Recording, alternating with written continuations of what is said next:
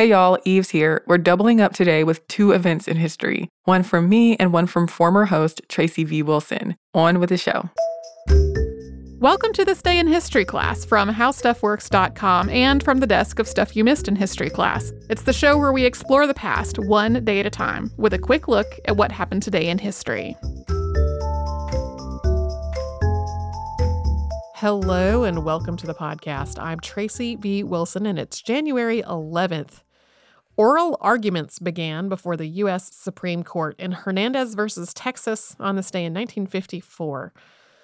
This goes back to a murder case. On August 4th, 1951, Pedro Hernandez, who went by Pete, murdered Gaetano Espinoza, known as Joe, in a tavern in Edna, Texas. There's some dispute about exactly what led to this murder, but the fact that Hernandez killed Espinoza was really clear. Hernandez was indicted and denied bail, and his mother went to attorney Gustavo Garcia, who was known as Gus, for help. Hernandez wound up with a defense team that included several experienced civil rights lawyers, including Garcia, Carlos Cadena, John J. Herrera, and James DeAnda. So it might seem strange for a straightforward murder case to include so many defense lawyers, especially so many lawyers that had experience in civil rights cases in Texas already.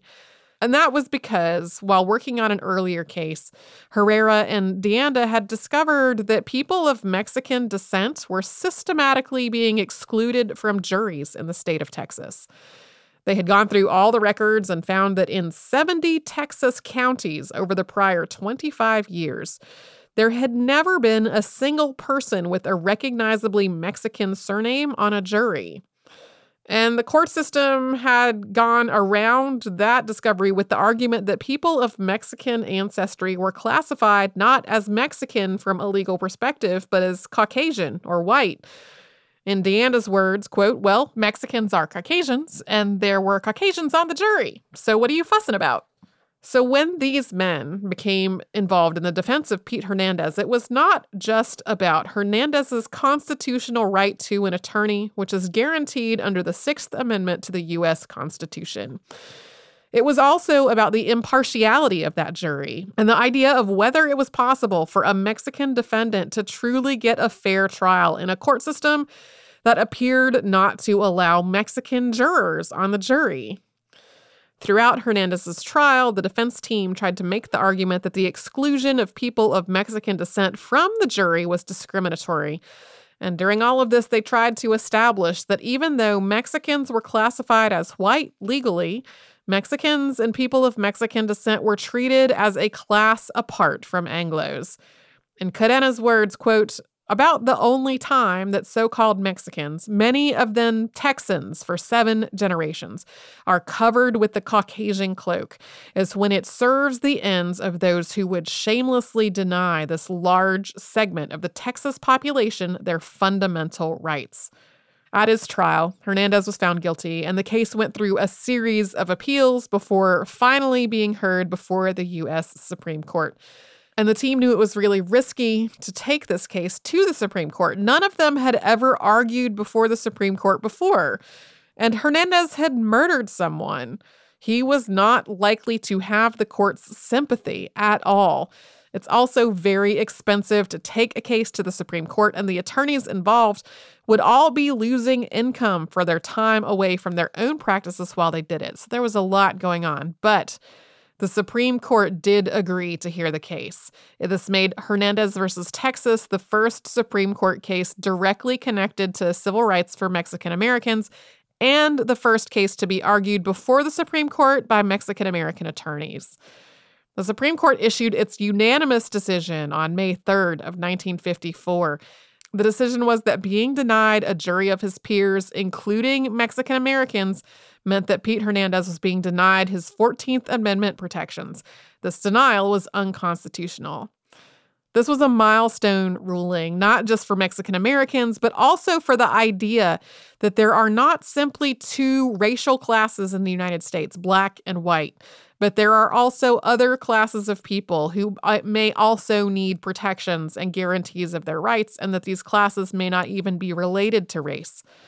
There has, however, been some debate about how much this decision really helped Mexican Americans, because its core question was not whether Mexican Americans deserved equal rights or about securing equal rights for Mexican Americans. It was really about whether Mexican Americans were to be considered white. There is more about this in the September 27th, 2017 episode of Stuff You Missed in History Class.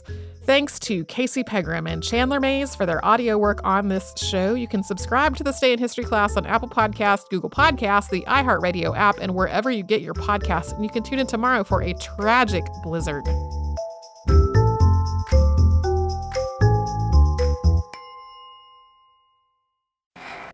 Welcome back, everyone. I'm Eves, and you're listening to This Day in History Class, a show where we peel back a new layer of history every day.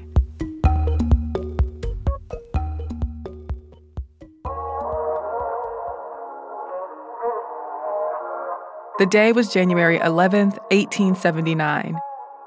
British troops led by Lieutenant General Lord Chelmsford invaded Zululand, which was a monarchy in southern Africa. The invasion marked the start of the nearly 6-month-long Anglo-Zulu War, which resulted in the defeat of the Zulus. Some historians have also marked January 10th, 12th, and 22nd as the beginning of the war. In the early 19th century, warrior king Shaka conquered all the groups in Zululand and united them under a single state. The Zulu kingdom grew in size and military might in the years after Shaka took over, though it did weaken after his death in 1828. Boers, or the descendants of Dutch and Huguenot immigrants, had land claims on territory held by the Zulu kingdom. The Zulu people frequently clashed with the Boers over land and cattle. In 1843, the British annexed the Natalia Republic to form the colony of Natal. But in the second half of the 19th century, the British Empire wanted to further extend its influence in South Africa. Britain wanted labor for the diamond fields, Boer land claims, and to create a confederation in South Africa. Sir Bartle Frere was appointed the British High Commissioner to South Africa and sent to Cape Town to take South Africa's British colonies, Boer republics, and independent black states and turn them into a confederation. But Zululand, bordering Natal and the Transvaal, was powerful and self-reliant. Sir Bartle Frere and Sir Theophilus Shepstone, British governor of Natal and the Transvaal, saw the Zulu people as a threat to the policy of confederation and prosperity in South Africa. So, in December of 1878, under the pretext of border incursions into Natal by the Zulu people, the British sent an ultimatum to Zulu King Tejwayo to disarm and pay reparations, among other terms. But Tejwayo refused to bow to the demands for federation or to disband his army. The ultimatum expired on January 11th, 1879, or January 10th by some accounts. So the British decided to invade Zululand. The plan was to occupy the Zulu royal kraal, or village, at Ulundi by advancing on it from 3 directions. One column of Lord Chelmsford's invasion force crossed into Zululand near the mouth of the Tugela River. Another entered Zululand from the Transvaal, heading toward Ulundi from Utrecht. And the center column crossed the Buffalo River at Rorke's Drift. The Zulus had some guns, mostly muskets and some rifles, but many warriors had shields and spears. The first attack of the war took place on January 12th. The Zulu people suffered more losses than the British in that battle, but the British were defeated at the Battle of Isandlwana later that month, when the Zulu killed hundreds of their soldiers and took their rifles and ammunition. Fighting continued until July, when Chelmsford's troops moved on to Tejwayo's royal villages at Ulundi. Tejwayo was forced to flee and captured in August, then exiled to the Cape. The British divided the kingdom into 13 territories under appointed chiefs. Civil war soon broke out, and in 1883, Tejwayo was reinstalled as king. But his power was limited, and he died the next year. Zululand was declared a British territory in 1887, and 10 years later, it was annexed by Natal. I'm Eve Jeffcoat, and hopefully you know a little more about history today than you did yesterday. Looking for content a little more sophisticated than cat memes in your feed?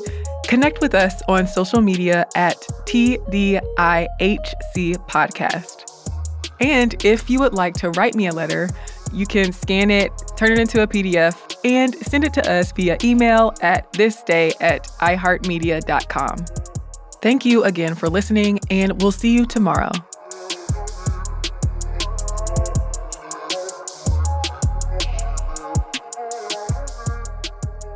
For more podcasts from iHeartRadio, visit the iHeartRadio app, Apple Podcasts, or wherever you listen to your favorite shows.